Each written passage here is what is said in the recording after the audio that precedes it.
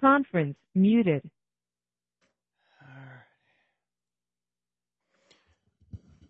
Good afternoon, everyone. This is Judge Lopez. Today is March the 10th. I'm going to call the 230 case, Loyalty Ventures, Inc. here on First Days. There's about a little over 100 people, so I've muted the line. I'm going to ask for those parties that wish to make an appearance that you hit 5-star now, and I will unmute your line, and I'm going to keep it unmuted. Just ask that you please kind of monitor yourselves and keep your phone on mute. For those who wish to make an appearance but don't necessarily wish to do it at this time, I'd ask that you please go to my website, and if you go to the link that says electronic appearances, you'll see a link. You can just fill in your information there, and I ask that everyone do that as well. So, all right, let me start to unmute lines here. I'm going to ask that we start to make appearances with debtors' counsel. So I'm going to start to unmute a couple of lines. If you are not debtors' counsel, keep your line on mute, and then we'll kind of get to you. Let's see. All righty.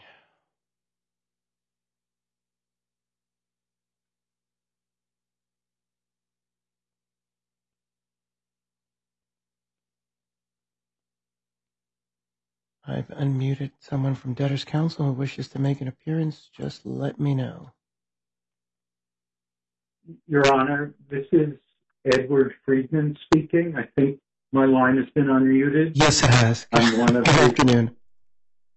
Thank you, Your Honor. I'm with the firm of Friedman, Kaplan, Seiler, Edelman, and Robbins, and we are among the counsel representing the debtors. Okay. Good afternoon, sir. Thank you. Good afternoon, Your Honor. Good afternoon. We have proposed co-counsel to the debtors along with Aiken. I believe Mr. Marty Brimage from Aiken will be handling further interjection. Okay. Mr. Brimage, oh, there you are, Mr. Brimage. I apologize, there's a lot of boxes here. Have I unmuted your line, Mr. Brimage? I don't believe I have. I'll keep clicking.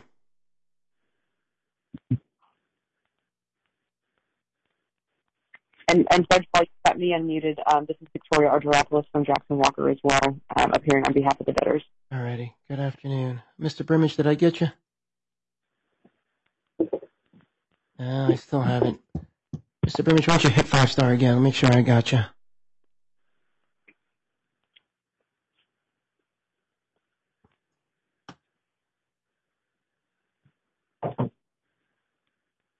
Is that you, Mr. Brimage? Your Honor, can you hear me now? Victory. Okay, we're good. All right, perfect. Your Honor, Marty Brimage with Aiken, Gump, Strauss, Herrenfeld. Here's proposed counsel for the debtors. And when the time is right, I'd like to introduce some other folks, but I'll let you take the role first, or however you want to do it. I'm happy to do it now or later. You tell me. Why don't you do it now before we... Go ahead and do it now. Okay, absolutely, Your Honor. And look, the good news for you and everybody else today is you're going to hear very little from me. So my main purpose, and I know Mr. Columbus is also excited, and Mr. Halley is also excited, and Mr. Higgins is also excited about that.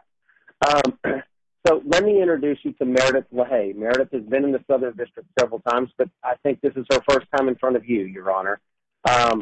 So she will be kind of emceeing the proceedings for us and giving you the introduction and so forth. And so she'll become a familiar face and name to you as this case goes on. Okay. In addition, you'll hear from Lacey Lawrence.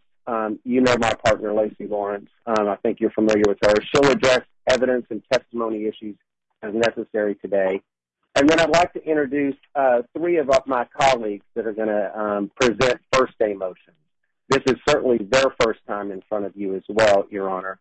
And we're very proud of them. And as you can understand in a debtor case working up to a day like today, they have worked incredibly hard. So we're very pleased with not only the work they've done, and we're excited they're going to get to present, but we're also very happy that they're still awake and able to do this. And so that would be Leah Lopez, Malik Dahl, and Amelia Danovich. And so with that, Your Honor, I'll let you take other appearances, and then Ms. LaHaye will take it from there. Sounds Thank great. you. Ms. LaHaye, have I unmuted your line? I just want to make sure I've got you. Good afternoon, Your Honor. Can you hear me? Just fine. Perfect. Thank you. Okay.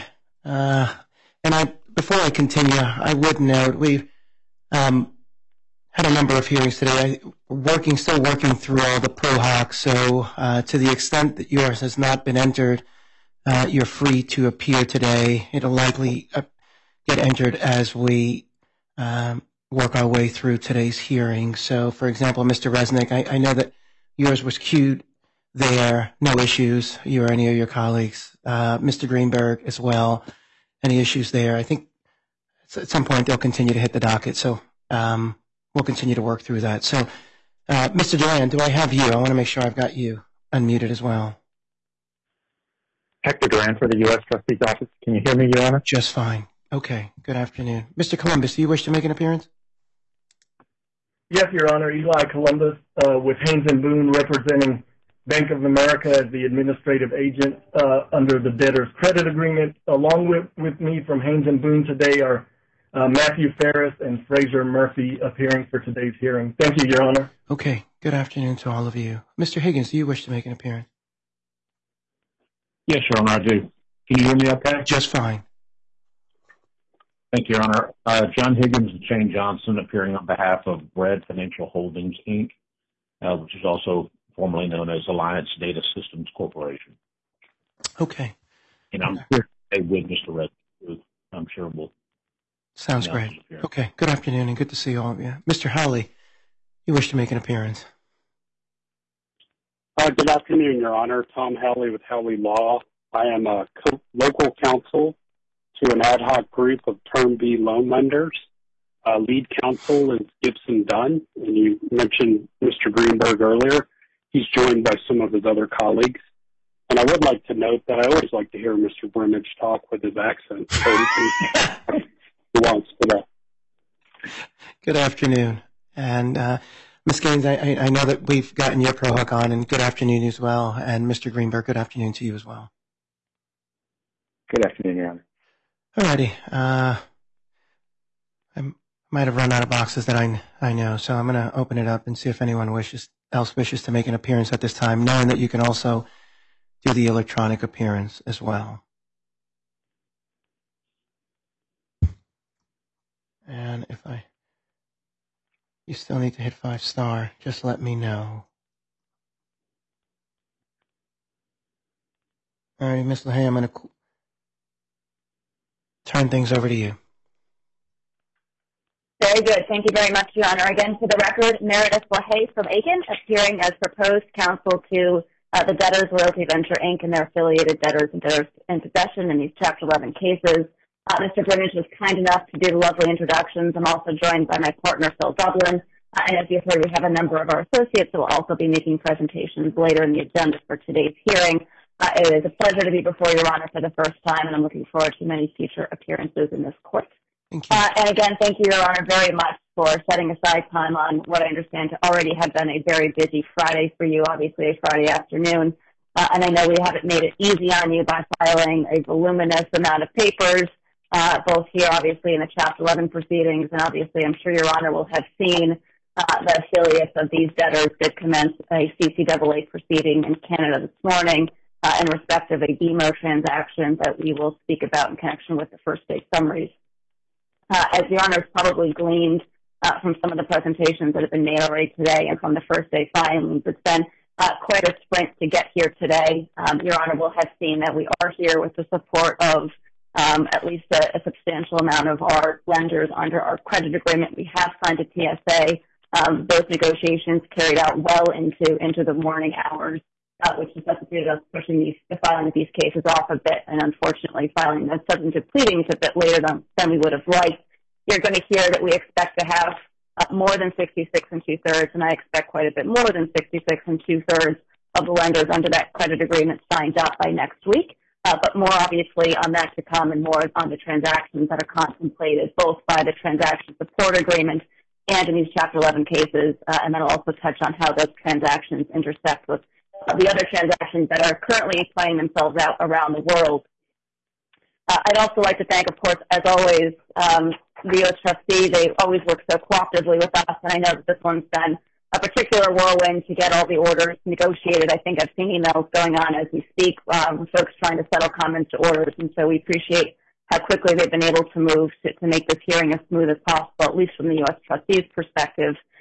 So we've done some introductions as it relates to the Aiken team. I'd like to make a few introductions as it relates to the company, obviously, the heart of this company, and there'll be folks that you'll see and hear from quite a bit, I would expect, as these cases progress. On the screen, you'll see our first day declarant. That's Charles Horn. He is the Chief Executive Officer of Loyalty Ventures, Inc. I also see a number of boxes that don't have cameras on that I recognize in terms of being members of the management team. I see boxes for Cindy Hageman, our General Counsel, and Jeff Chestnut, our Chief Financial Officer. I see Cindy coming on the video now. There have been a handful of others as well, and these are folks that have worked literally around the clock for the past several weeks, and even, I think, before that, to get all the various transactions to the places they are today, which the company, I think, is quite proud of. We've done some introductions as far as the company advisors are concerned. We have some slides that I'll have to put up in a minute, but you've seen that we've got co-counsel on the restructuring side with Aiken and Jackson Walker. We obviously have litigation counsel, which is Mr. Friedman's firm, and you'll hear, I think, a bit about potential litigation today and much more about potential litigation in the hearings to follow. We also have retained A&M, or looking to retain A&M as our financial advisor in these cases. We had been working with PJT as investment banker. I think the investment banker services for the debtors really wrapped up before the filing of these cases, and now they are providing assistance to Loyalty One, which is the entity that commenced the CCAA proceeding in Canada. I'm sure there are others. Obviously, I think, as Your Honor has already seen, we have retained Kroll as our noticing and claims agent, and given the international nature of these transactions, we have many other advisors hard at work on various international aspects of the cases. But with at least a handful of introductions behind us, I would like to make a few opening remarks and give Your Honor a bit more background on where we are, how we came to be in these Chapter 11 cases. I want to give Your Honor a sense of how this part of the business fits into the global operations, and then obviously touch on what's going on from a transaction perspective around the world. And I want to emphasize as I go through these transactions how important it is from the company's perspective that we do have the support from the lender group, who I know you'll be hearing from, if not more today, then again in the future of these cases.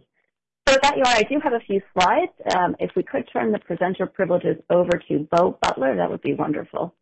Mr. Butler, I'm looking at a bunch of boxes, but if you put your hand up, I can find you. Let's see if I can find active cameras. Mr. Butler, are you there? Mr. Butler, can you, let's see. Oh, I see you. I found you. No hiding, Mr. Butler. Alrighty. And if I could ask Mr. Butler to start on page 6. I think we've covered the first couple of slides. Slide 6 is a very simplified organizational structure, Your Honor, just to orient you. We've got 4 debtor entities in these Chapter 11 cases. We've got 2 debtor entities that are either a borrower or guarantor under our credit agreement, and then we've got 2 entities that I would characterize, and that's LVI, Sky Oak, and Rhombus Investment, that I would characterize as entities that were part of the tax sandwich that was created as a result of the spinoff transaction that you'll hear about. So really for ease and for tax purposes, it was made, the determination was made that it made sense to file those companies collectively in these Chapter 11 cases. But you'll see, as indicated by the colored rings, we do only have 2 entities that are obligated on the approximately $650 million of indebtedness. You'll see as we go more through the discussion of what the company does, Loyalty Ventures, Inc., which is our lead debtor, is the ultimate parent company of the entire corporate structure.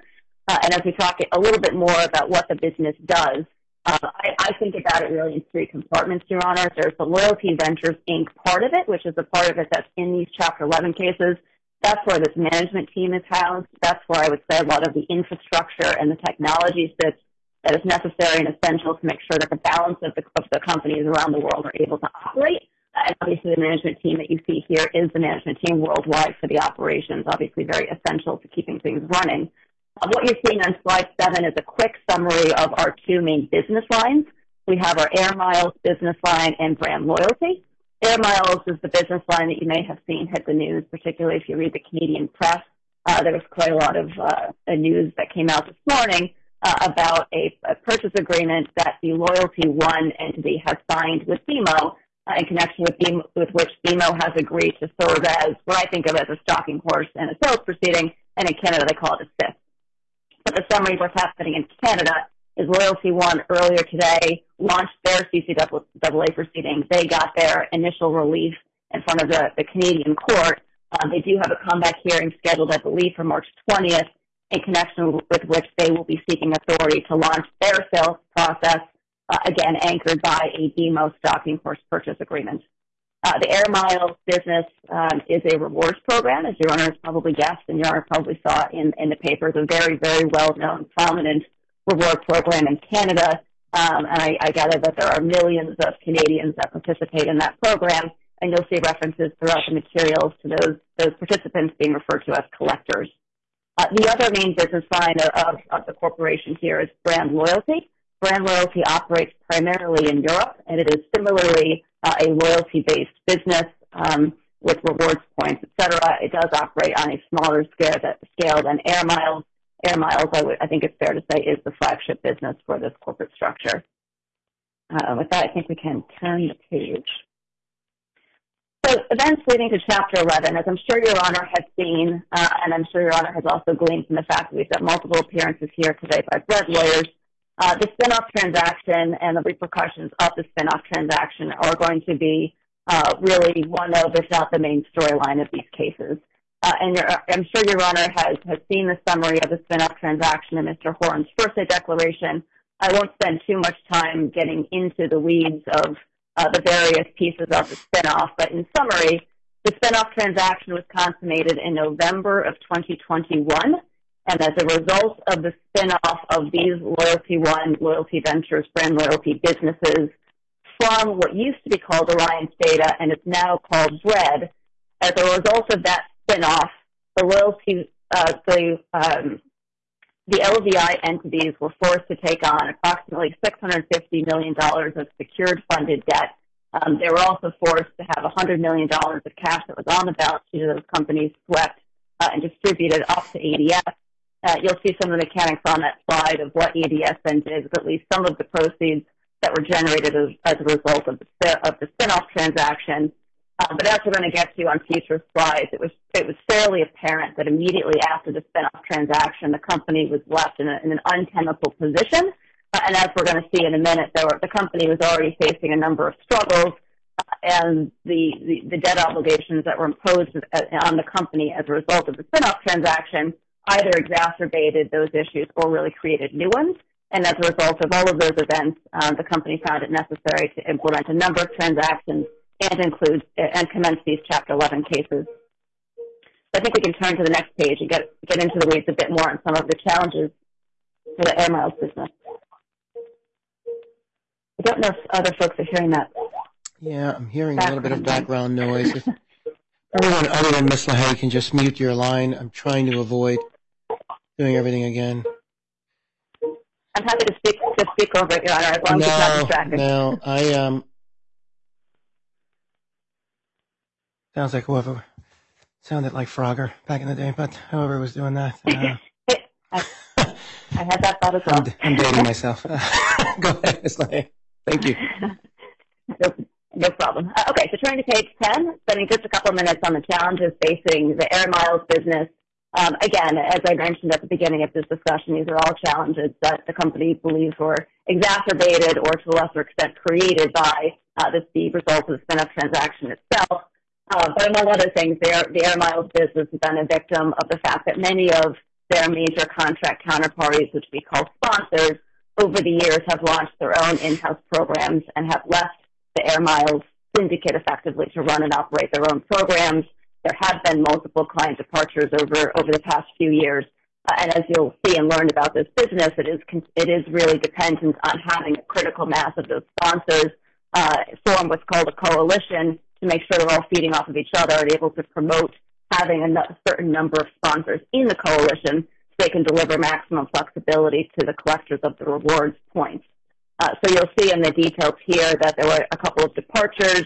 Those departures combined with the company's very difficult financial position also led some of the other major sponsors to renegotiate contract terms in ways that were most definitely not economically favorable to the company, and some of those were quite recent. So I think that covers where we are in Air Miles. Let's turn now to the brand loyalty business.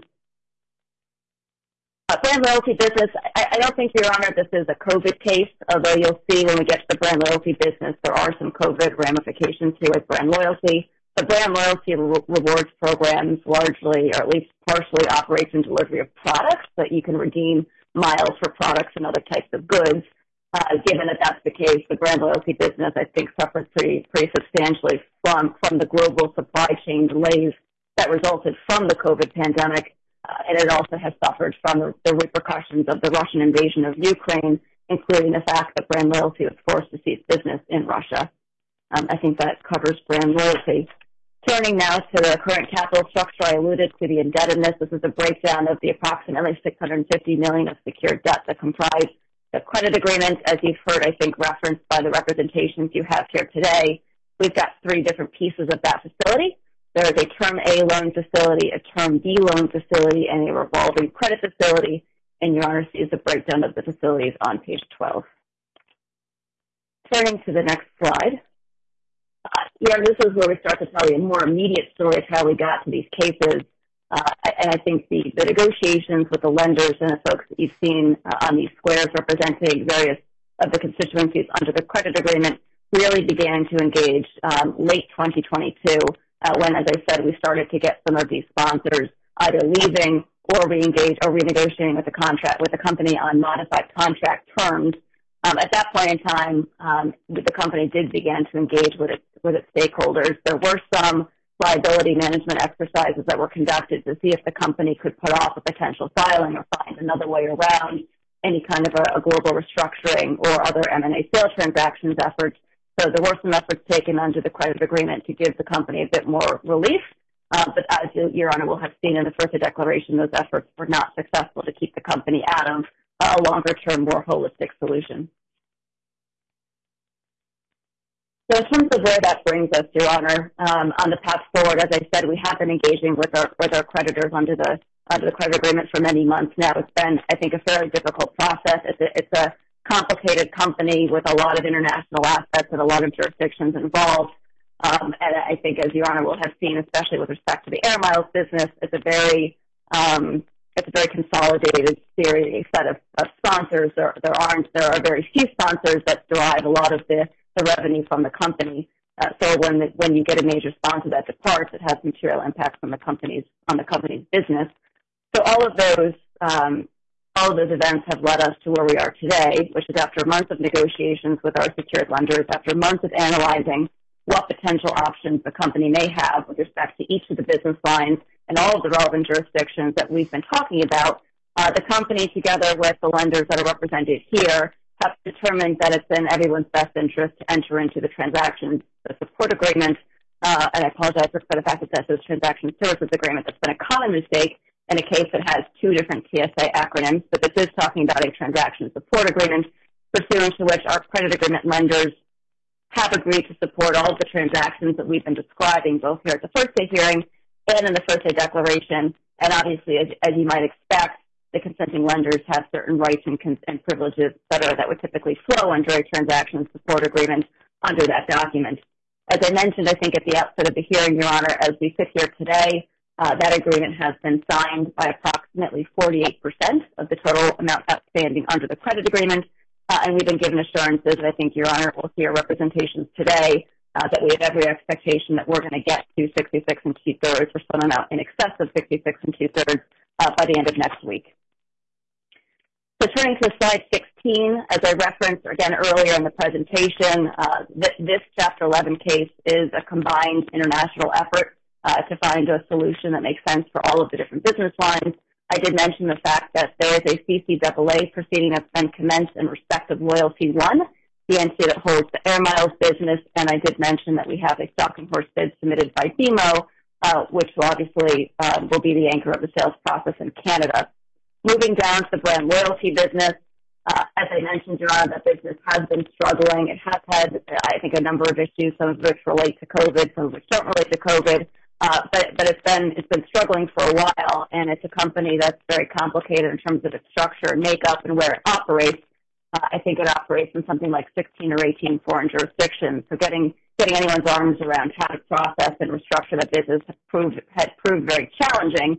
I'm happy to say that we were approached by a potential buyer at a sale transaction earlier this year, based on all the facts and circumstances and how difficult it was to otherwise find a solution for that business.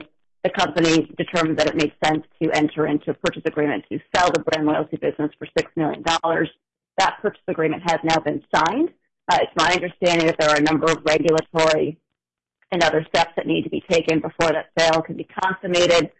And the company, as I mentioned, was struggling, and in fact, it did need incremental liquidity to support it, to bridge it to a sale. So in connection with the negotiation of the sale, the parties did agree to put a 25 million euro bridge facility in to support the business until closing.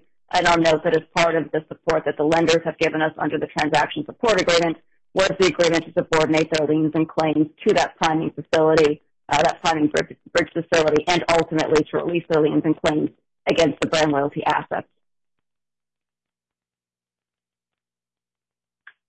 I think slide 17, Your Honor, previews coming attractions. I think the summary for today's hearing is a lot of the more substantive matters that you might typically expect to see in a first day hearing, like a DIP facility motion, and frankly, like a combined disclosure statement and plan conditional approval motion, which we had originally been contemplating for today. Given the time constraints and the number of other moving pieces, we simply didn't get them done for today. So what we're anticipating is we're going to spend the next week. We're going to be negotiating, as was mentioned, the terms of an intercompany DIP that will be funded from Loyalty One to LVI. After Loyalty One gets approval of a DIP that will be funded by BMO, that approval will be sought and is expected to be obtained on March 20th. And perhaps before I see the podium, Your Honor, we can impose upon your calendar, because I think we are going to be looking to get a DIP motion on in very short order, because as you're going to hear in CAS collateral, we're seeking very, very limited CAS collateral relief, really just what's essential to carry us through until we're in a position to get a DIP motion on file on an emergency basis. We can get DIP funds in place to make payroll, et cetera, in the next couple of weeks. So as I mentioned, that hearing, I believe, has been set for March 20th in Canada. It is our hope that we'll be able to see, Your Honor, either the afternoon of March 20th or March 21st to get emergency approval of a yet-to-be-filed intercompany DIP facility to enable us, as I say, to make payroll, et cetera. It is our hope at this stage that we will also be, assuming Your Honor is inclined and willing, that we would also be presenting to you a motion for conditional approval of a combined disclosure statement and plan, again, with the intent of moving cases as quickly as possible and minimizing as much administrative burn as possible so that we're maximizing the value of the assets that are ultimately available for distribution to the creditors. And I'll note here, Your Honor, I was disappointed not to be able to have a plan on file, because I do want to make sure everyone understands, and that the court understands, and that the U.S. trustee understands, that what the parties are contemplating to be contained in that combined plan and disclosure statement is a series of class treatment sections that contemplate that the credit agreement lenders will be receiving trust interest and a trust that will hold litigation claims against Bread, and that every other creditor that the debtors are aware of, other than Bread, who we expect may assert claims that will likely be disputed, but every other creditor that's not a credit agreement claim holder or a Bread claim holder, the debtors expect to pay in full in cash in connection with the convenience class concept. So I do want folks to understand, for folks that are either employees or trade creditors or vendors or utilities, I do want people to understand at the outset of the cases that it is our hope and expectation that we'll be paying those claims in full in connection with these cases. The last preview of coming attractions, Your Honor, is a CURP. We are hoping to be filing, and again, in the very near term, with any hope also to be heard. At the emergency hearing, we're going to be seeking on the 20th and the 21st. This is a rank and file CURP. I believe in the aggregate it's less than $1 million. Obviously, we're going to be socializing that. I think we already have with the Office of the United States Trustee. We are going to be looking to move forward with those particular forms of relief as quickly as we can, obviously subject to the court's calendar. And I think that concludes the preview of coming attractions. So I think at this point we move to the agenda. Okay. Let me just tell you in terms of, you start thinking about it now. I'm just looking at my calendar on the 20th and the 21st. Let's see.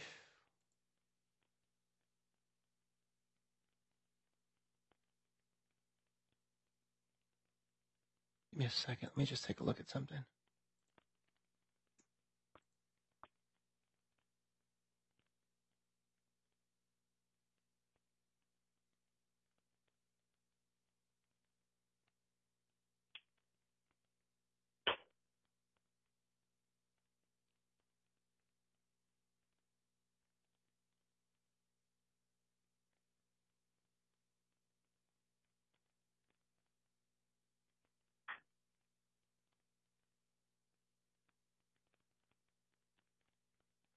So I may have a hearing on the 20th at 2.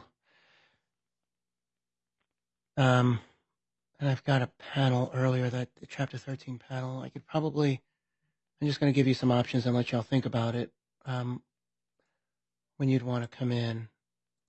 I could probably do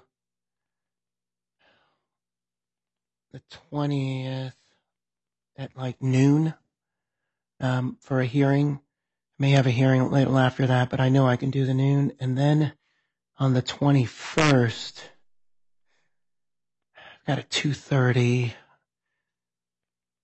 I know Ms. Argyropoulos is going to be here on that one. From what I can tell, it shouldn't last more than an hour, so maybe I could probably do 3:30 on that day, but the morning, everything else is jammed on that Tuesday for sure. So just give that some thought. Maybe like 3:30 on the 21st or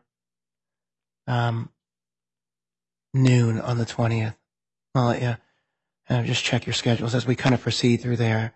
Those are the times that I know I can do right now. Very good, Your Honor. I will note, I think one of the considerations from the company side is I think the company will be looking for approval as early in the week as we can, because it's my understanding that they need to get the funds lined up to make payroll later that week. So if it works for the court, we'll talk to the folks that we need to participate in that hearing, and we'll see if we can get agreement around the 20th, because I suspect it will be the court's preference if that is available. Okay, so what I'm going to do is have my case manager just kind of block off both those blocks of time, and just let her know which one you need. Okay. Perfect. Thank you, Your Honor. All righty. Thank you. Mr. Bremish would be very, yes, Mr. Bremish would be very disappointed in me if I neglected to move into evidence the first declaration. So now that it's concluded the opening presentation, I would like to do that at this time.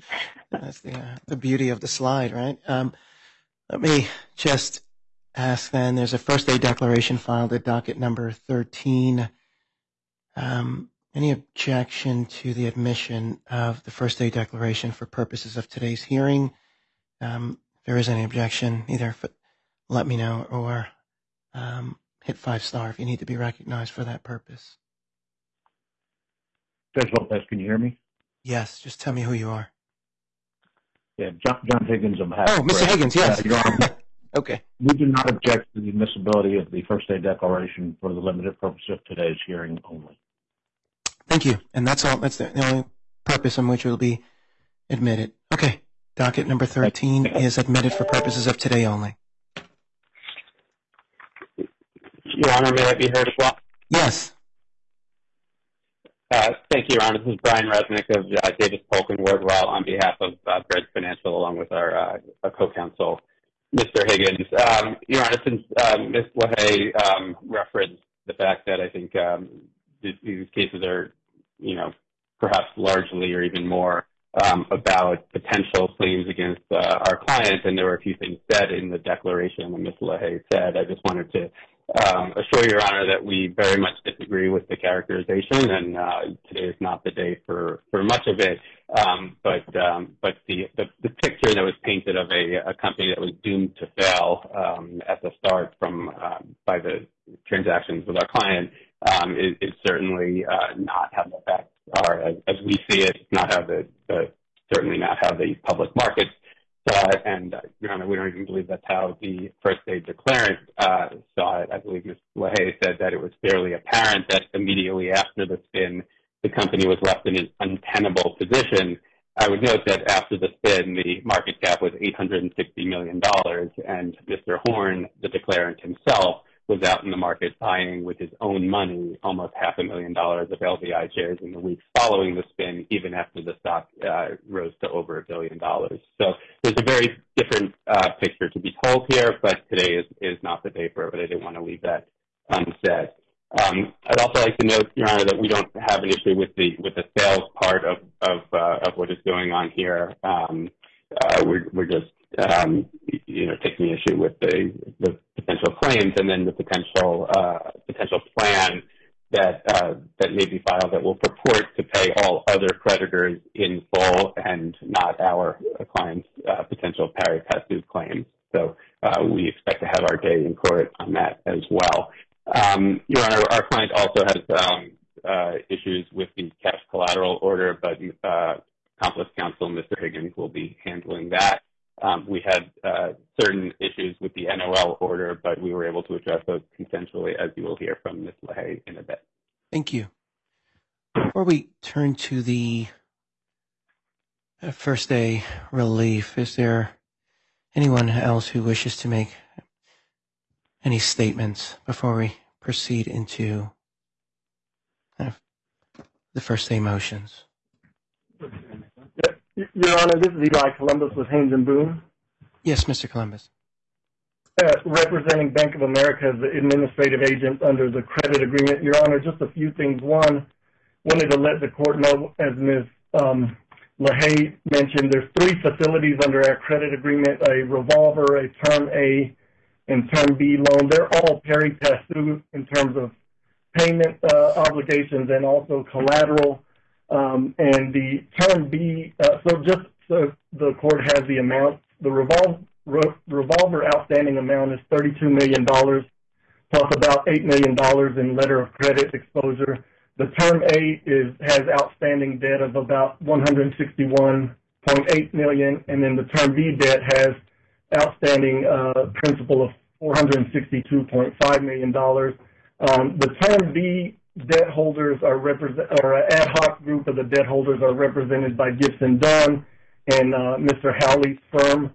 And Your Honor, as was mentioned in debtor's counsel opening, a transaction support agreement was finalized pretty late yesterday, and the revolver and Term A lenders and the banks in the lender group are going through their approval process, and we expect many more lenders to join that transaction support agreement, which applies to this Chapter 11 case and the CCAA proceedings in Canada, where the Air Miles business is expected to be sold through a stalking horse sale process. The required lenders had also signed a consent to allow for the sale of the brand loyalty business in Europe. But there's been a lot of work done by lots of parties, and the agent and the revolver and Term A lenders are supportive of the debtors in the Chapter 11, the CCAA, and again, we expect more of the bank group to join formally into the transaction support agreement, Your Honor. Thank you. Anyone else? Hi, Judge. This is Victoria Stropoulos. If there's no more objections, I just wanted to make sure that we did get a ruling on our Ms. LaHaye's offer into the record. Of the declaration? Yes. Yes. No, I'm admitting it for purposes of today. Great. Thank you, Judge. Thank you. Okay. Alrighty, let's turn to first days. Very good. You're still with me, Your Honor, but I think we can take down the slide. Just a second. I think there was one other person, and I apologize. I just noticed. Is there someone else who wished to address the court? Yes, Your Honor. This is Steve Silverman from Gibson, Dunn & Crutcher. Yes, sir. As counsel to the Term B lender group. If I may be heard. Yes, absolutely. Thank you. So as you'll see in our 2019 statement, which we filed this morning at docket number 44, the ad hoc group is comprised of lenders that collectively hold about 70% of the company's Term B loan. and a bit less than 50% of all funded amounts under the credit agreement. We are the other group that Eli was referring to that has already signed the TSA, and we're generally supportive of the company's efforts to date, including the terms of the BMO transaction. We understand Eli's clients will be signing the TSA as well in a matter of days, at which point we'll hit the 66 2/3 threshold that Meredith flagged in her opening presentation. That said, as Meredith noted, this has been a difficult situation for our clients who've been working diligently for months to try to facilitate an optimal transaction for this company with the cards they were dealt. We believe that locking in a $160 million bid from BMO to serve as a stalking horse in what we trust and hope will be a robust marketing process in Canada is a great place to start from our client's perspective, but we still have a lot of wood to chop, especially around making sure the lender's rights are protected in the context of a transaction that actually maximizes value for the estates, both in the United States and Canada. So just getting to the point, Your Honor, our ad hoc group is fully supportive of the operational relief the debtors are seeking today, and we intend to remain fully engaged as these proceedings move forward, including with respect to making sure that the rights of all of the company's lenders are fully preserved along the way. Thank you. Thank you. Okay. All righty. So, hey, where do we go? Very good. Thank you, Your Honor. We're going to kick things off, I think, with cash collateral, which, as you've heard, we are anticipating some comments from Brett on. So we'll start there, and then after we get through cash collateral, I will cede the podium. But I will kick things off. Your Honor, as I previewed a bit in my first day presentation, we have filed a motion for the use of the cash collateral at docket number 19. That is a motion pursuant to which we are seeking interim authorization to utilize $150,000 of consensual cash collateral, really to fund the critical expenses that we're getting authorization, hopefully, to fund under these first day orders, and also, Your Honor, to be able to project to the market and to all the folks that are watching these proceedings worldwide, to be able to project to folks who have access to at least some limited financing to be able to make the payments that the company is obligated to make under these first day orders, and to the extent anything unforeseen arises, obviously gives us the ability to come back to the court if necessary to seek authority to pay those payments. As I say, Your Honor, it is true interim relief. It is not projected to get us past something around March 20th or March 21st, which is why we're going to need the benefit of a larger facility to make payroll and make some of the other larger payments contemplated by our first day orders.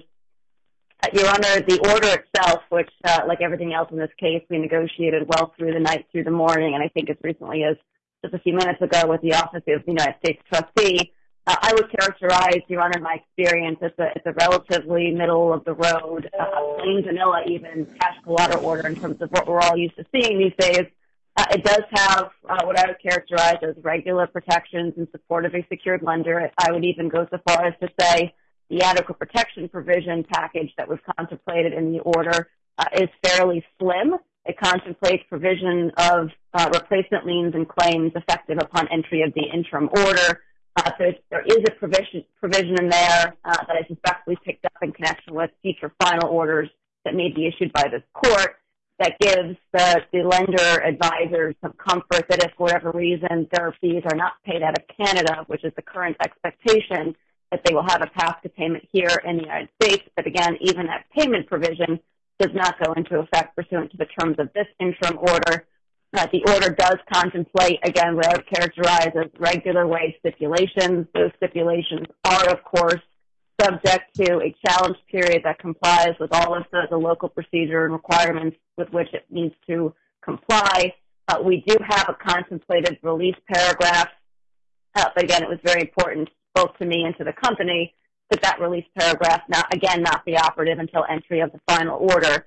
And I suspect that one of the arguments that we're going to hear from Brett's counsel, Your Honor, is, gosh, this is a lot of bells and whistles to give in exchange for $150,000 of cash collateral usage.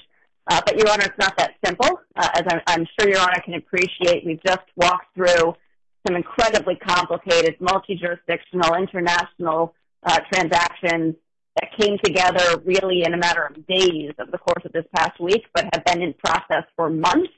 and the support that we're now happy to have in this courtroom was not easily obtained. It was a very difficult and hard negotiation with everybody involved in these boxes, and I'm very happy and grateful that we've all gotten here, because I think it would have been a much worse result for this company and for all of the employees whose jobs we're trying to preserve worldwide with all of the transactions that we're contemplating in the various jurisdictions. It would have been much worse to walk into court here and in Canada without their support. So this is not an isolated cash collateral order that contemplates just a discrete $150,000 ask.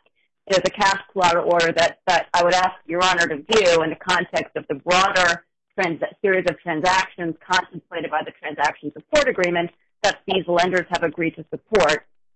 And in that context, Your Honor, it is the debtor's view that the relief that we're seeking is necessary and appropriate.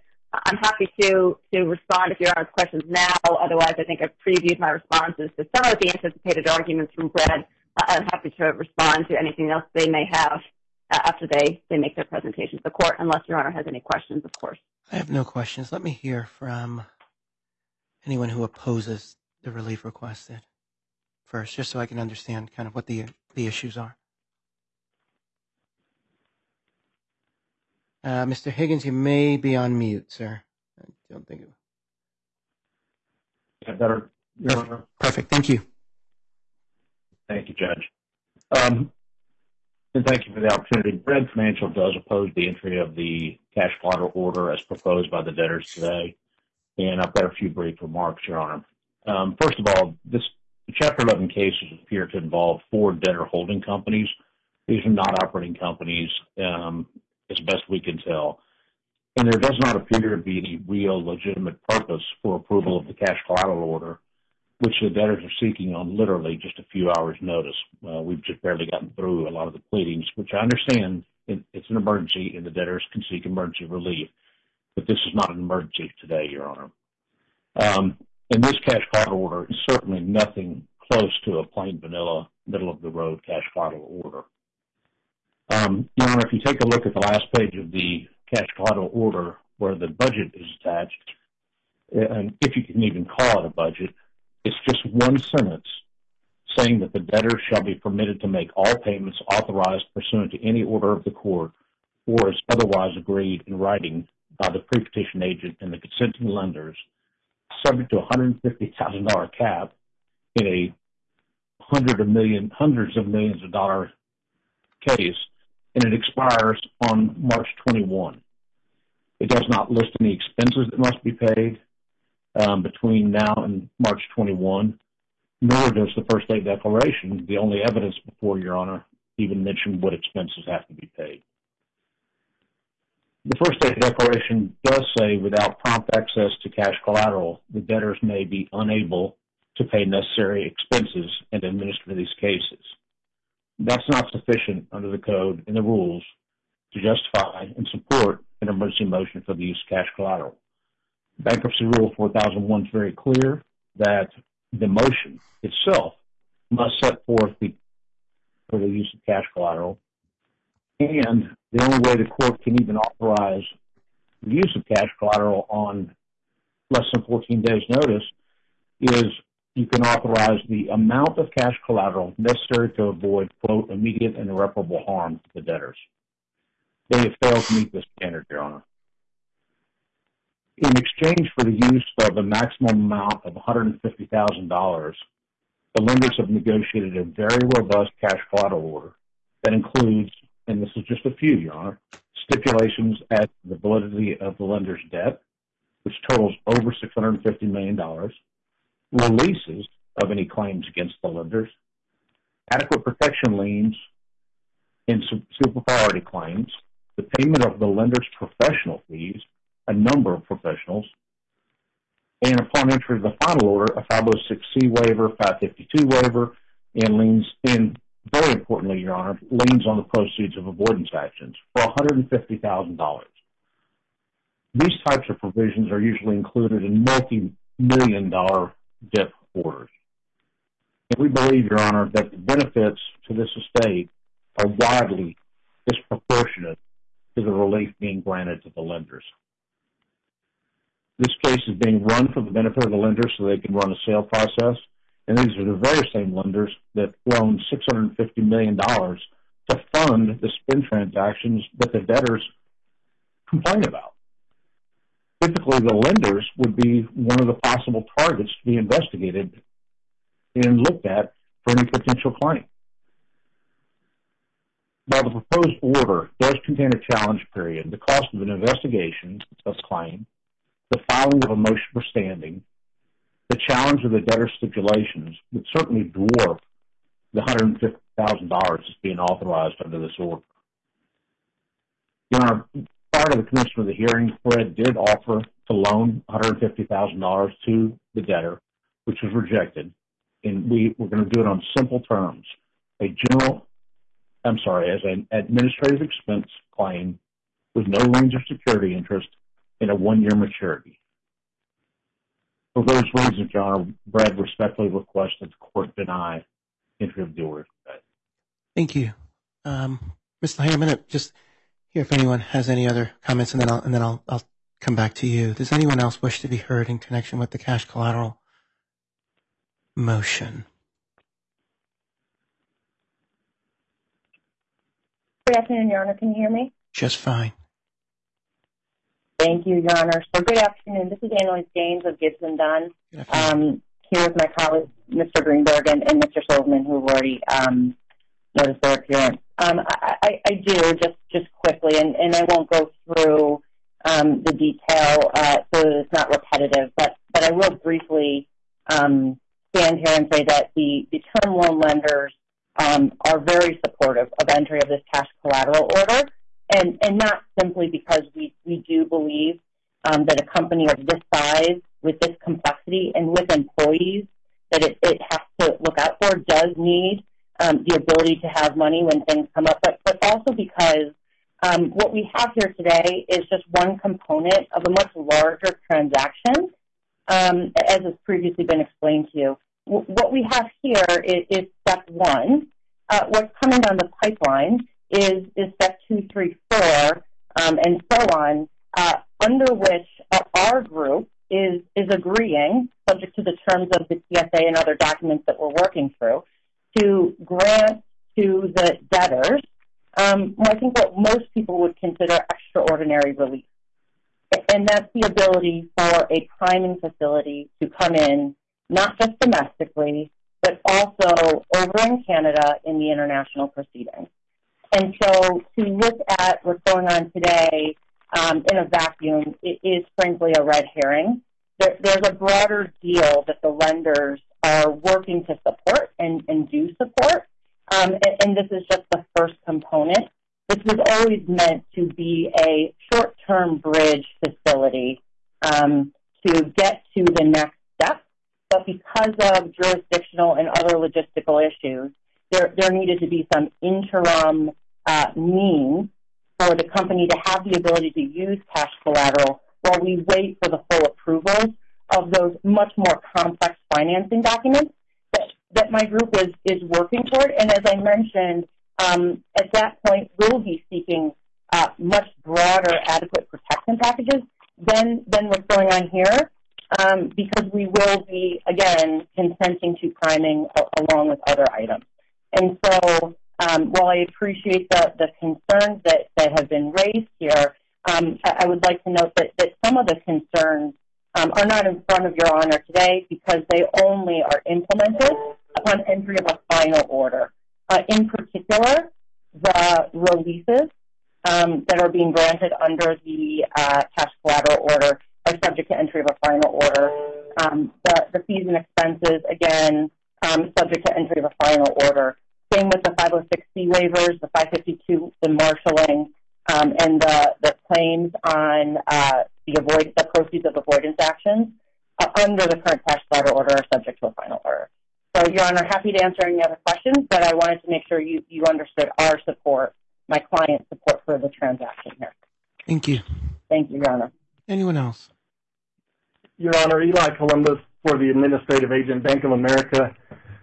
The agent also supports entry of the interim cash collateral order. Your Honor, adequate protection by definition in the bankruptcy code is not determined by the amount of collateral being used. that's not relevant. And here, there are protections to the extent of a diminution in value of our collateral, and the debtors can exercise their business judgment to turn down $150,000 admin expense loan and just simply use cash collateral with our consent pursuant to the order. And again, they would only incur a admin claim for the use of that cash collateral to the extent of any diminution in value. And as the other parties have said, the stipulations are subject to the challenge period. Much of the relief and protections are subject to entry of a final order. So again, we think it's appropriate under the circumstances.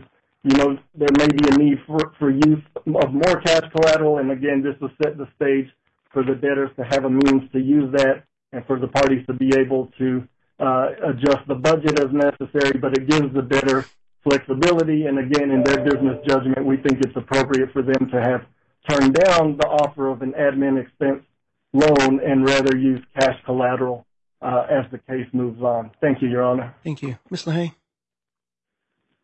Thank you, Your Honor. Just a couple of points in addition to what Ms. Gaines and Mr. Columbus just noted on behalf of the lenders. The first was an allegation that the relief that we're seeking isn't necessary because these are empty holdco shells that have no costs and expenses. And Your Honor is going to hear a number of motions that we're presenting here today in connection with which we are seeking relief to make payments. As I noted in my opening statements, the company does not operate the debtors that are in Chapter 11 do not hold the air miles and the brand loyalty businesses directly. Those businesses are not in this Chapter 11 proceeding.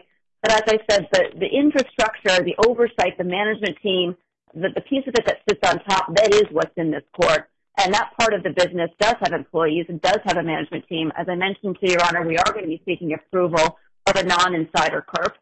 We do maintain an office. We do maintain insurance policies. We do require utilities.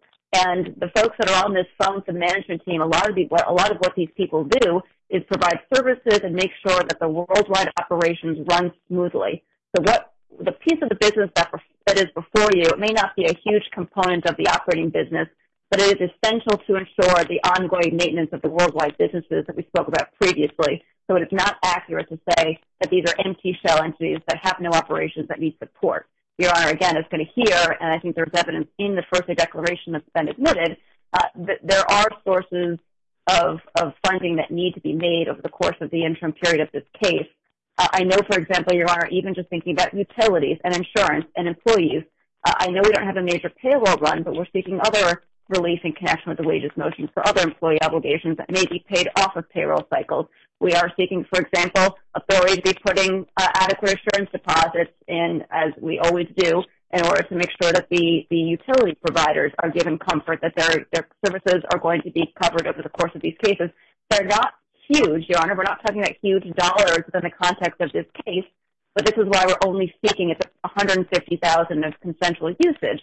It's sized to match the anticipated needs under the first day orders for the duration of the case, and it's sized to ensure that we can communicate to the market as part of our worldwide communications message. We can tell people we've gotten all the relief we needed at our first day hearings in the U.S. and Canada. We have access to funds. We have all of the money we need to continue to operate in the ordinary course effectively and subject to the jurisdiction and oversight of this court and the CCAA court. But everyone should stay calm. Everything's going to be okay. I mean, that is the important message that folks have been trying to get out at 7 o'clock this morning when the news broke. I mean, it's very, very important to the company that we manage these messages and we can tell people what we need to be able to tell people to keep people from panicking and, for example, redeeming miles in Canada that shouldn't be redeemed. That's the response, I think, from the company's perspective to the first argument that we don't need the money. One of the other arguments that was made is that there was an offer, and that is obviously accurate, Your Honor. There was an offer made this morning. Greg did offer to give us the money, and I believe it was characterized as something simple, that it was a simple proposition the company should have taken. Your Honor, there's nothing simple. First of all, there's nothing simple about Brad making an offer to the company under these circumstances in any event, but there's certainly nothing simple about Brad making an offer to provide funds pursuant to an order that if the company were to agree would find the company in violation on day one of these cases of a transaction support agreement the company has bent over backwards to be in a position to enter into to, again, communicate stability to the market and ensure that we've got a smooth path to exit I know that the 1,500 employees or so that this company has aren't in this court, Your Honor, but they're employees that this management team is very focused on, and we're very focused on ensuring that everything we're doing in these cases is enabling the going concern or operation of the businesses around the world, which will enable us to preserve jobs, again, all over the world. So from the company's perspective, the simple decision was to do what we need to do to be in compliance with the terms of our transaction support agreement and enter into, from our perspective, agreement with respect to an order that we perceive to be completely in compliance with all of the protocols and local rules of this court. Again, has all of the normal protections of a challenge period with all of the normal timelines, et cetera. I'm happy to field any other questions from Your Honor, but I think we've covered the objections raised by Fred at this point. Okay, so Your Honor, may I very briefly respond? Sure. The only comment I've got in addition to the previous comments, Your Honor, is that they're not seeking approval of the TSA today. And as Gibson Dunn announced, this is step one of a multi-part transaction. We think it's inappropriate for the court to approve step one when step 2 and 3 are not even before the court, Your Honor. Thank you. And before the court is a motion for the use of cash collateral. It's filed at docket number 19. I find that it's appropriate for me to consider the motion on an emergency basis, and service has been proper under the circumstances. I do note that these cases were filed relatively early this morning, and so there's been very short notice provided to all parties in interest, and so the court takes an especially hard look and a close look to consider relief requested under circumstances. In this case, I'm going to grant the motion. I'm going to overrule the objection. The relief requested is short, and it's a short period of time. The debtor is allowed to seek the use of cash collateral or seek other forms to fund the relief requested under first day motions, and elected to seek the consensual use of cash collateral. I'm going to find that the request is reasonable. I understand that there's an ask. It's not a formal budget, but I do note that it's a small amount of cash that's requested on an interim basis, and the uses are listed, right? They're listed under the employee wage motion, and if you look at the insurance motion, utility motion, it's there. So I do find that it's appropriate, and a lot of the relief requested is really sought in connection with a final. This is really just interim relief to keep allow the debtor to transition into Chapter 11. I do find that under the circumstances, even under this short time period, that the ask is reasonable under the circumstances. And so I do find that the debtors have used their business judgment under the circumstances, that the relief is requested as appropriate. I did see that there was a proposed change requested, and there was another version, and I do appreciate Ms. Wirtz just filing the change page only. I find this appropriate. But I view this as a request for interim use of cash collateral. I do understand there's a broader transaction here, but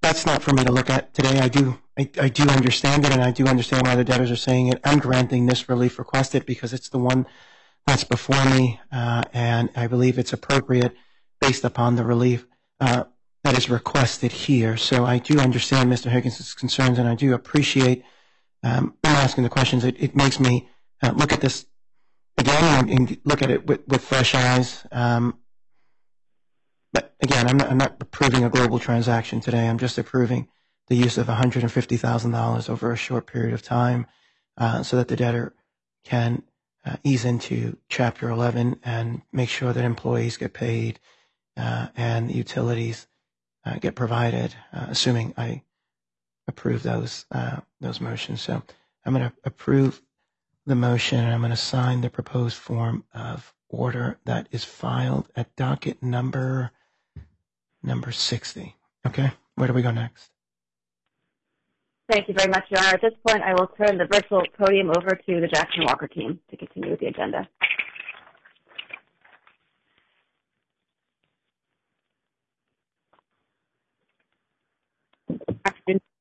Argyropoulos.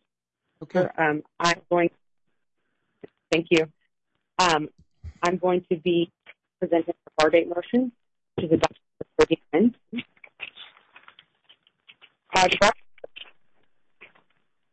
Are a general bar date of April 10th, a governmental bar date of September 5th, and a rejection damages bar date of 30 days after the date of a rejection of an executory contract.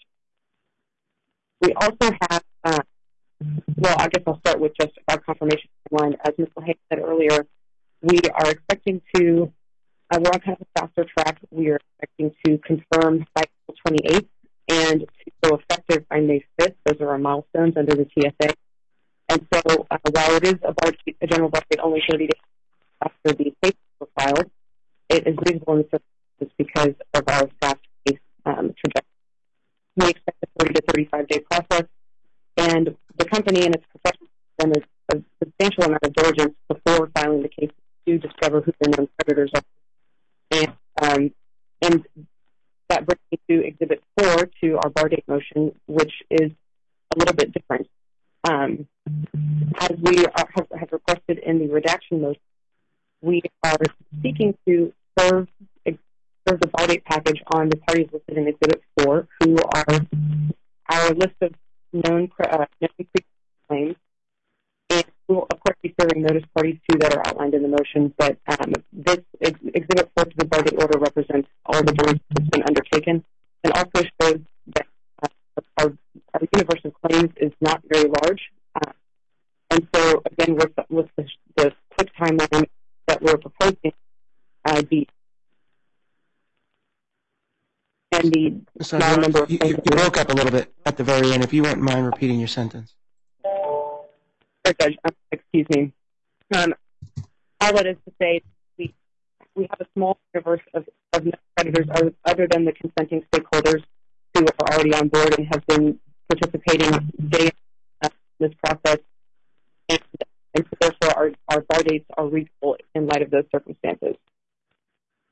We also have a slightly different proof of claim form, and if you wouldn't mind letting me be the presenter, I can show it to you. The proof of claim form has one new addition that gets into our redaction motion a little bit here, but we've heard the court. We've heard Judge Jones's concerns in response to the events in the Celsius bankruptcy case that was discussed. There we go. Discussed in the SBG case on the first day hearing in that case. There were some scammers finding personal identifying information on the public claims register and who were targeting people who file proof of claim, sending them altered versions of orders, of court orders, and false information to try to harm them financially, possibly in other ways. We've also heard Judge Isger's concerns in Alcora about having a truly inaccessible claims register. And so what we've done with the proof of claim form is to try to strike a balance and also take opportunities to adjust to the court's changing preferences. And we're taking this opportunity to get a little bit more creative and practical. So we've added, in question 1, we've added 2 check boxes for claimants to say whether they are an employee and to indicate that they want their contact information redacted. Or if they're not an employee or former employee, then they can still check the box that says, I'm an individual, please redact my contact information. And the purpose here is to, on the debtor side, to minimize the amount of effort it takes if people file 2 proofs of claim, we have to chase them down, and the professional has to sit down and reconcile a completely redacted proof of claim with their records, and that's just kind of an unnecessary amount of diligence when we can have people tell us that they are individual information redacted. So I just wanted to highlight this. I can stop sharing my screen now. Okay. So, Ms. Argyropoulos, let me just kind of, before I open it up to questions, I got one point I want to just note, and then I got a question so that I understand how it works. I only have one slight concern. The issue with the redaction, 0 concerns about that. I think it's appropriate, and I like it. The 180 days, according to Google, is September 6th, not September 5th, knowing that the case was filed today. I'd like to just add that, I'm not saying this is, Judge Google work here, but I think 180 days from today, and I want to make sure that the government gets its full 180 days, so there's no issues coming down the line there. If we can, y'all are okay with pushing that out to September 6th. I think counting, I'm fine with, I can make that change. The one issue that I've got is, I understand this is a small universe actually going to get sent, so I'm open to the concept. I'm letting you know that now. I got it. It's a very small universe. A couple of them are technically here, so I got it. They're going to get notice, and you've been doing a bunch of work. The one question I've got is, and maybe it's not an issue if everybody's unimpaired, and again, subject to everyone's right to confirmation of a plan. But the motion requests that the debtors be able to supplement the notice by 14 days. And so that tells me that then someone's going to get, 14 days from today would be March 24th, and then somebody will get mail, I don't know, the 17th or the 18th, and it looks like that person would get 14 days to get a claim on file, and that just gives me a little heartache that they would have essentially less time than folks who have been identified here. And that's the one issue I want to just make sure that I understand the way it works. Especially if somebody's going to get something in the mail, has to put something in the mail, then I get nervous, that someone's going to, when did Kroll get it? It's is it really 11 days that they're getting? That's the one question that I've got, and I just want you to think about that, and I'd be interested in your thoughts there. I got it. You need to go fast, but I'm concerned about someone's due process rights who, may only have 10 days to respond to get a bar date notice. I should say to get a bar date notice and to get a proof of claim on file. So, I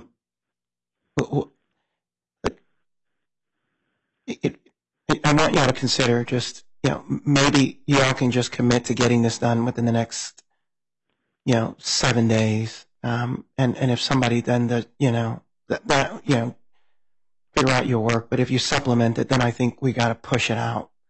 You go past 14 days, then I do think we need to push it out to at least give someone a couple of weeks to get something on file, and but those can be done on a one-off, and the bar date could be extended, to a particular subset that you think. I'm concerned about just some individual employee or something finding it out, but maybe y'all can think about that. Thank you, Judge. I hear you loud and clear. There are a lot of employees on, or I guess by percentage, people, the individuals that are on our Exhibit 4 to the bar date order are a number of employees, and because of that, I'm not particularly worried that we don't have the contact information. We are going to serve the bar date package within 3 business days of entry of the bar date order, and that brings me to an agreement that I have with Mr. Durant that I'll get to in a moment. But I completely agree with Your Honor, and in no way are we trying to prejudice anybody or take away anyone's due process. If somebody gets gets a bar date package and doesn't have enough time to respond to it, and it's after the 14-day period, then completely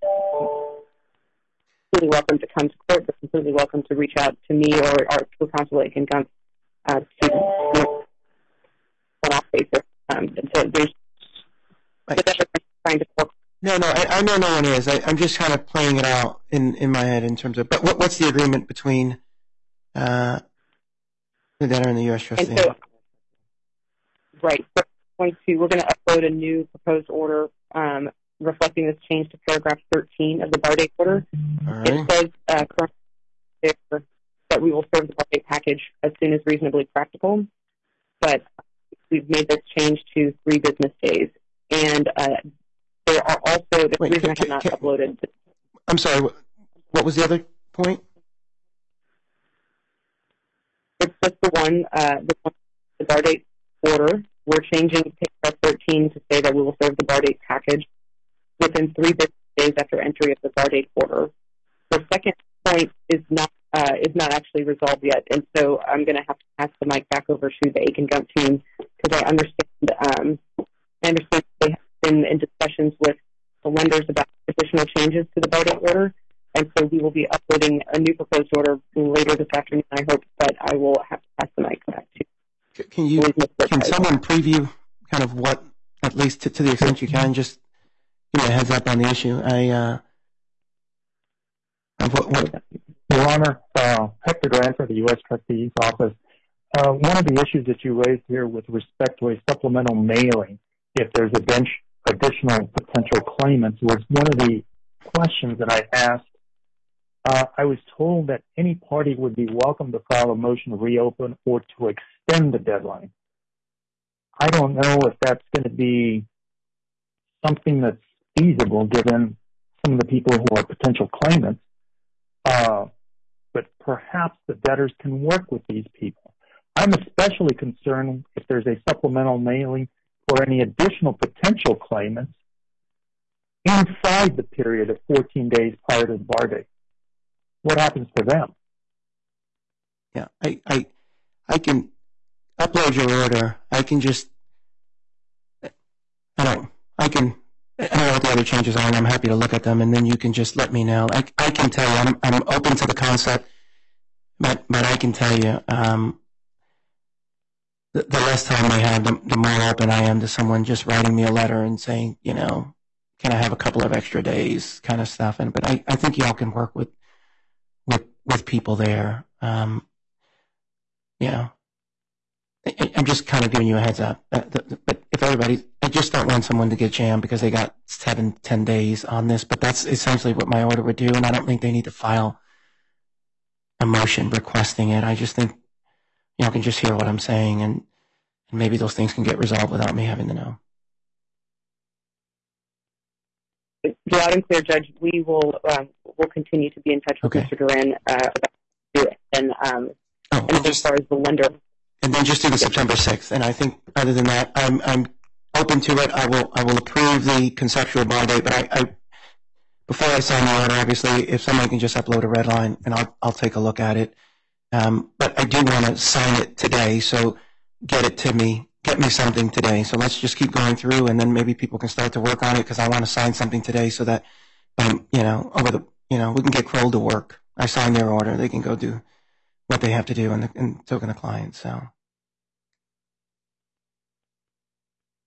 Thank you, Judge. I'm going to have to ask Ms. LaHaye to jump in and confirm that we can file that today and what the change is. I'm sorry to make it happen, Your Honor.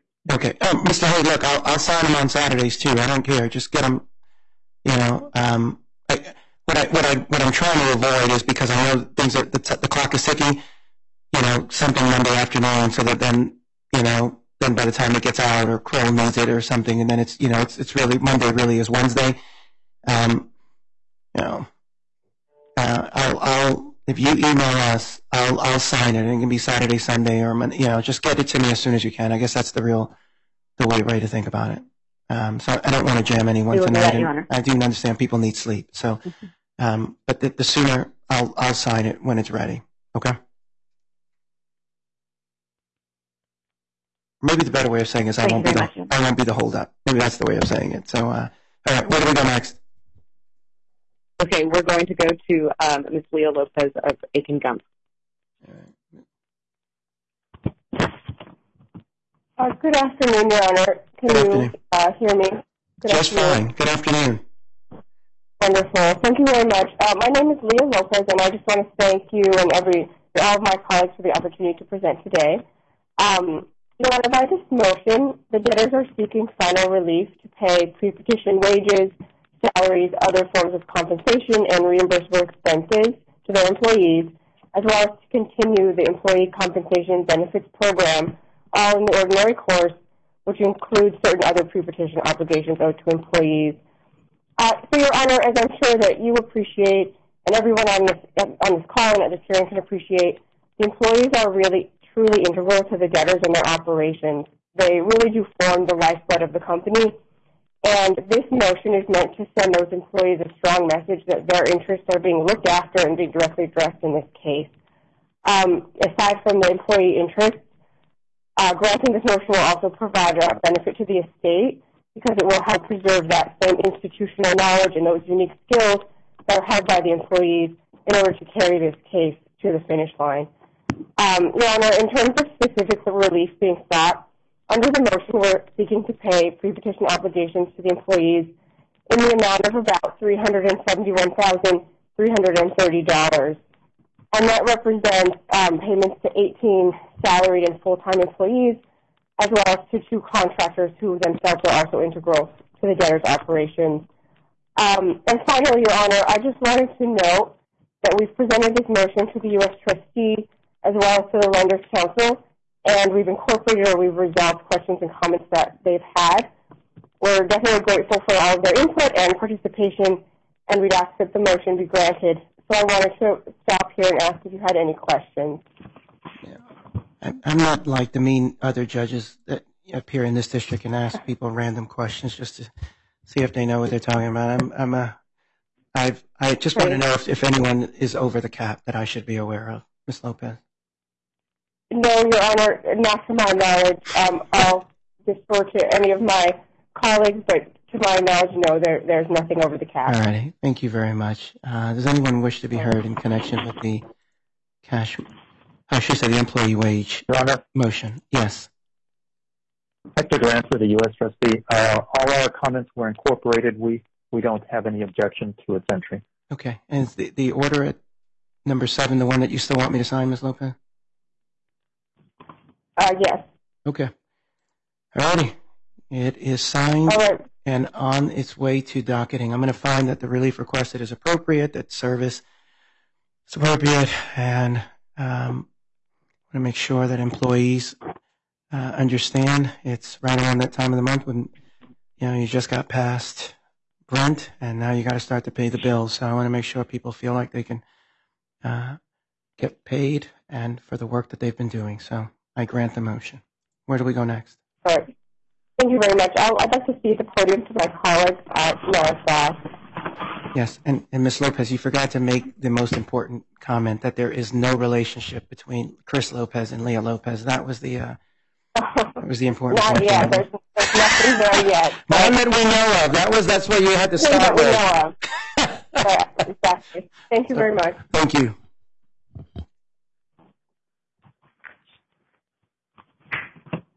Good afternoon, Your Honor. Matt Goss of Aiken Gump on behalf of the debtors. I'll be presenting items 7 and 8 on the agenda, the insurance motion and the NOL motion, at docket numbers 5 and 6, respectively. The debtors currently maintain a comprehensive insurance program comprising approximately 25 insurance policies, providing coverage to the debtors and their non-debtor subsidiaries. By this motion, the debtors seek entry of an order authorizing the debtors to continue insurance coverage entered into pre-petition and satisfy any related pre-petition obligations related thereto, as well as renew, amend, supplement, extend, or purchase additional insurance policies in the ordinary course of business post-petition, and last, purchase tail coverage under their insurance policies. As of the petition date, the debtors do not believe that there are any outstanding pre-petition obligations owed on account of the insurance policies. Maintaining uninterrupted coverage under the insurance policies is essential to the debtors' goals for the Chapter 11 cases going forward and the global transactions contemplated by the company. Moreover, purchasing the 6-year tail coverage with respect to the debtors' employee practices liability policy and the fiduciary policy are both a sound exercise of the debtor's business judgment, as it will enable the estates to expand the scope of coverage for these policies and protect the company's employees from any claims that may be lodged against them based on the fulfillment of their obligations to the company. So unless Your Honor has any questions, we respectfully request that the court enter the proposed order. Anyone wish to be heard in connection with the insurance motion? Okay. It's approved. Debtors pay the insurance. Where do we go next? And next on to item 8 of the agenda, the NOL motion, docket number 6. By the NOL motion, the debtors seek to protect their net operating losses and other tax attributes by implementing procedures whereby holders of LVI's common stock would need to provide certain notice before they are allowed to acquire or dispose of equity in the debtors, and also before making certain worthless stock tax deductions. The relief requested in the NOL motion is necessary and appropriate because changes to the equity structure could incur tax attributes that otherwise could be used by the debtors for the benefit of all creditors and all parties in interest. We believe the NOL message sends a message of stability to the market and therefore is in the best interest of the debtors' estates. The proposed procedures have been narrowly tailored with restrictions and notification requirements with respect to the common stock. The NOL motion filed on the docket contemplates this relief being approved on a final basis. However, prior to the hearing, we received a request from counsel to Bread that the order be entered only on an interim basis, with all relief requested to be subject to the entry of a final order for consideration at a second-day hearing in no fewer than 21 days. We, counsel to the debtors, have no objection to this and are happy to proceed on an interim basis if that would be amenable to the court. Let me just ask, does anyone else wish to be heard in connection with the NOL motion? Yes, Your Honor. This is Brian Resnick of Davis Polk on behalf of Brett again. Yes, sir. Your Honor, we appreciate the debtors' willingness to make this on an interim, but there was one other aspect of it that the debtors had agreed to, and that is that any obligation of our client, Bread Financial, to submit or file notices or declarations contemplated under the NOL procedures would be due no sooner than 20 days after entry of a final order. So it basically kicks our deadlines to comply as well. Got it. Okay. Let me ask, anyone else wish to be heard? I'm going to approve the NOL motion on an interim basis. I do find that the relief is appropriate under the circumstances. Counsel, tell me how you want me to handle the order. I propose that we make a few minor modifications to the order just to reflect that it is an interim order and the additional relief with respect to Bread, and we could have that uploaded shortly after this hearing. So why don't I do this? I've heard the deal, Mr. Resnick, so what I'd like to do is just put the word interim on this order, and no one will hold it against you in terms of your requirement to file anything here. And that way, this is when I help young associates out. You don't have to go back and start reading through all this because the NOL motion is long, and you don't want to enter into that trap. So what I'd like to do is just enter the word interim on this order at the very top, leave it the way it is, and the deal between you and Mr. Resnick's client is on the record, and I'll accept it, if that's okay with you all. That works for us if that works for Mr. Resnick. Yes, it does. Thank you, Your Honor. Okay. Thank you. All right. Thank you, Your Honor. All right. Where do we go next? Your Honor, I would request the final hearing date on the NOL motion. Yes, I think we probably need to. Yeah, I think we need to set one, and I'll do it for all purposes once we kind of get through these, so I can. No, I know we've got to pick a date for cash collateral and the another motion. So and I'll definitely get you one for that. Where do we go next on the motions?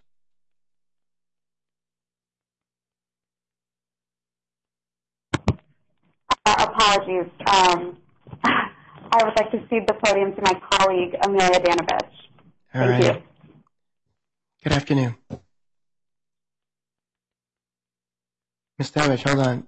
I might need to hit 5-star. I don't know if... Have you hit... Or... Ms. Danovich, let's see. Let me know if I've unmuted your line here. Give it a shot. Can you hear me okay?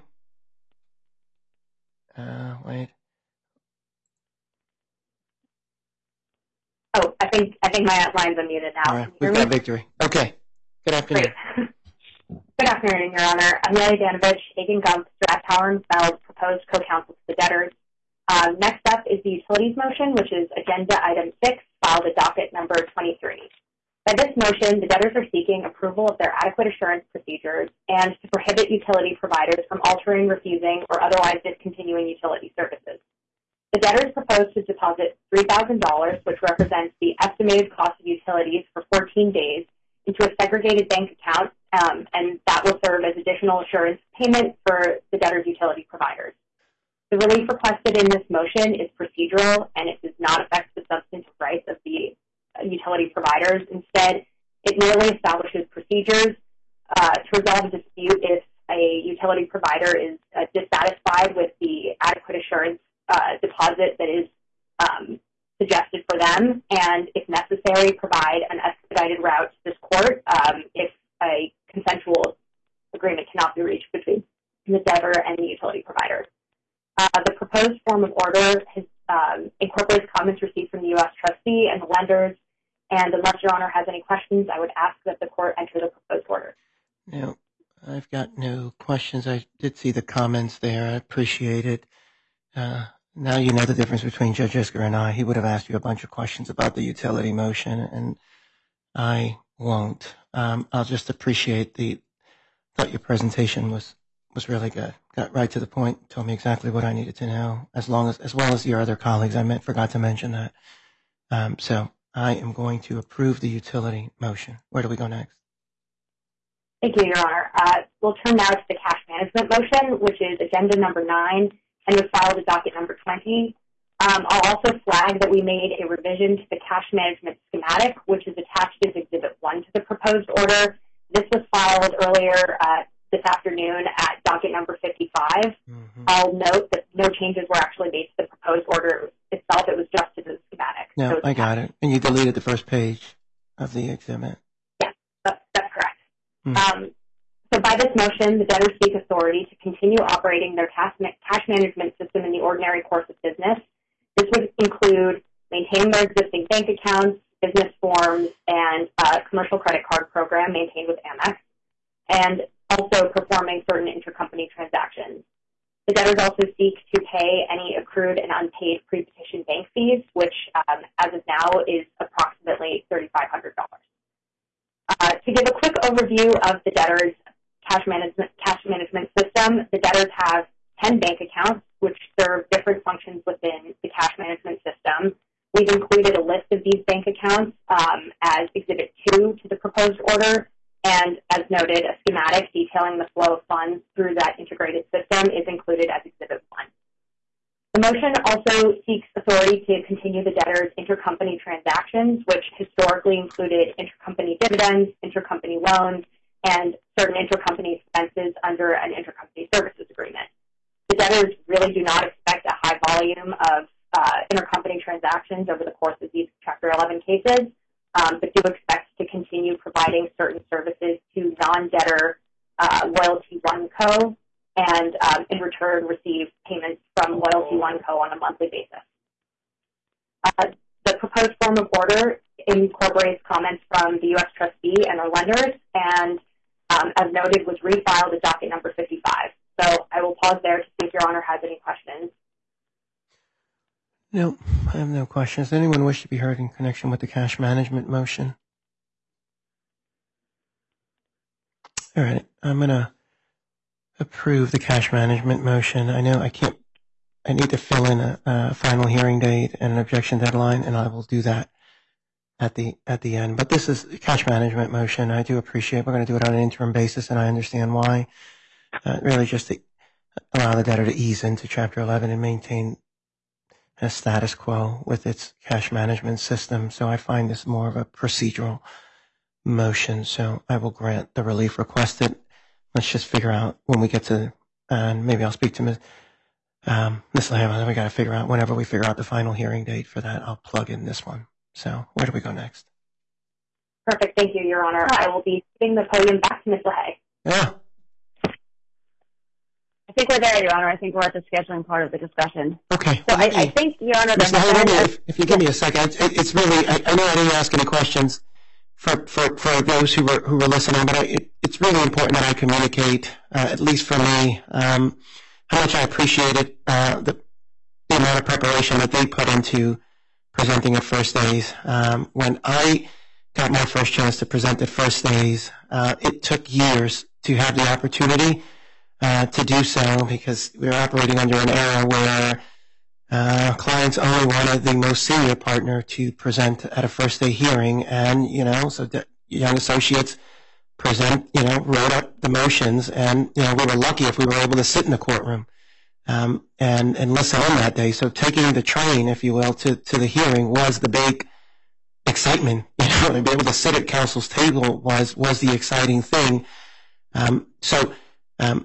But you all took it seriously, and you prepared, and now you've got a good war story that you were up at, until 5 a.m. filing a motion, and then you got to present. So I applaud each of one of you. Never forget how you prepared for today, because that is the key, in my opinion, to a successful career. So I thank each and every one of you for your presentation. I thank Debtors Counsel for allowing younger lawyers to present today. I think it's incredibly important. And I just express my appreciation.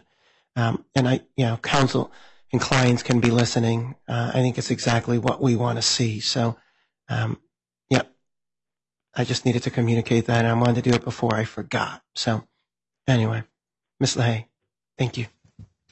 Thank you, Your Honor. I know that's very meaningful to hear from the team. I know they've obviously been working very hard, and I know there have been some jokes in this jurisdiction about people surviving on Diet Mountain Dew, but I've learned over the past 48 hours that this team survives on Diet Coke. So I'm looking forward to them getting a bit of a break from Diet Coke. But I know that your comments are very much appreciated by the team. So thank you on their behalf. Okay. So now we've got a schedule. What were you thinking? Your Honor, I was thinking I have seen some emails during the course of the hearing that lead me to believe that I do think that we've got critical mass of folks on the March 20th date. If we are able to grab, I think you said it was a noon Central Time slot on the 20th for some of the emergency matters I had mentioned earlier, and then I suspect we'll need to schedule something a bit later for our second day hearing on these matters. So perhaps we could grab the 20th, and then just looking at the calendar, maybe something the week of April 3rd. Does that make sense to you, Your Honor? Yeah. So we'll come back on the 20th for the emergency matters, and then come back on April 3rd for the second days? I'm flexible, Your Honor, whatever works that week. No. That's fine for me. That would want to participate? That's completely fine for me. Let's see, April 3rd. Can we do April 3rd I've got a couple of hours there where I know I've got, let's see, April 3rd I can probably give you a couple of hours. April 4th is wide open, just depending on how much time you need. There's something I have to go to that starts around, I could probably start around 2 o'clock and end at 4:30, but if folks are going to need more time on that on that day, or if you want to clear the calendar, April 4th, I know I can give you any time you want. Your Honor, to be conservative, let's take the 4th. I don't know exactly what we're going to have calendar on that date yet, so good to preserve flexibility to have more time. Okay, so why don't we do April 4th, and why don't we start at, does 10 a.m. Central work? Works for me. Okay, and so, let's see. That makes what were you thinking as the objection deadline? Let's see, so if we go to April 4th, let's see.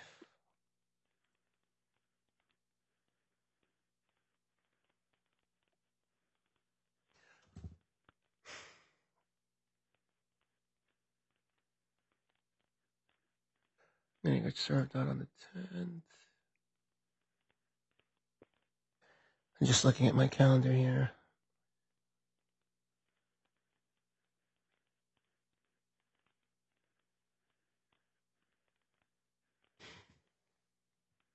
would March 27th as the objection deadline work for you?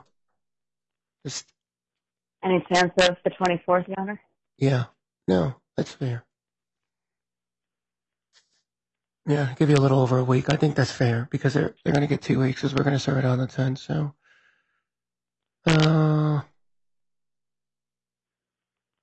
yeah, we'll do it the 24th, but it'll just be the 24th. It won't be 5 p.m. or any of that stuff. It'll just be the 24th. So April. Very good. I'm writing down what I said so I can stick it in the cash management. April 3rd at 10 a.m.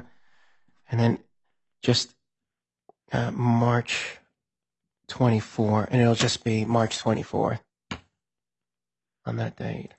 I think that's the only cash management was the only one that I had to kind of fill in the blank. So if you can just make sure there's a good notice of hearing out there that kind of serves everything up.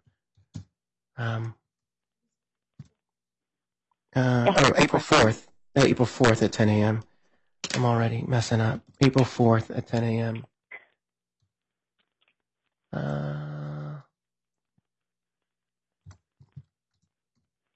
Okay. Anything else you think we need to talk about today? Yeah, Your Honor, I think that concludes the agenda. I will just say thank you again. I know this was a particularly compressed period of time for folks to prepare for the hearing, especially Your Honor, so we're very appreciative, and we wish everyone a wonderful, rest-filled weekend, and we thank everyone for their cooperation and support to get us where we are today. Okay. Anyone else wish to be heard today? Anything else we need to talk about from anyone? Alrighty. Thanks, everyone, for your participation today. I very much appreciate it. Ms. LaHaye, thanks for guiding us through this today. And I look forward to seeing everyone again, I guess, pretty soon. Thank you very much. Have a good weekend. Thank you. Thank you, Your Honor. Thank you.